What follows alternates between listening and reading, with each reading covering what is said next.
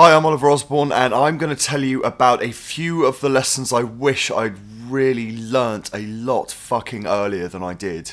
Firstly, grouping. Just fucking do it. It will give you the most consistent sound by applying the same processing across a load of tracks. Will give you distinct characteristics to those tracks. It'll also make it a lot easier to control the side chaining of the kick, which you are almost inevitably going to want to do if you are creating dance music.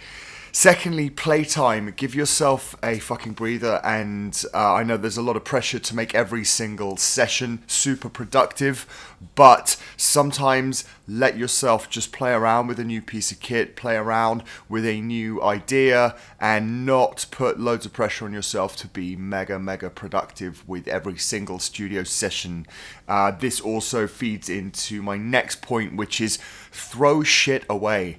You can't stay attached to ideas if you're not super boned up about listening to the same thing over and over again for a week, which you often have to do with a track.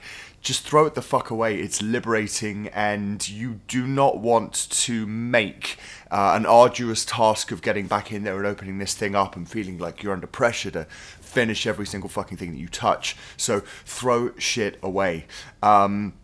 And then another little trick, space. I wish I'd really learned this a lot earlier, and that is place your track in a physical environment. So what I like to do is take some street noise, or whether it's a little bit of incidental audio from a movie or something I rip from YouTube, even if it's not a genuine field recording, and place that low in your mix. If there is a transient in there, whether it's a car horn, a door slamming, a branch falling in the forest, take that, loop that in a rhythmic way, but low in the mix. And I think whether people realize it on a conscious level or not, I think being able to place the track in a physical space affects the way people interpret it.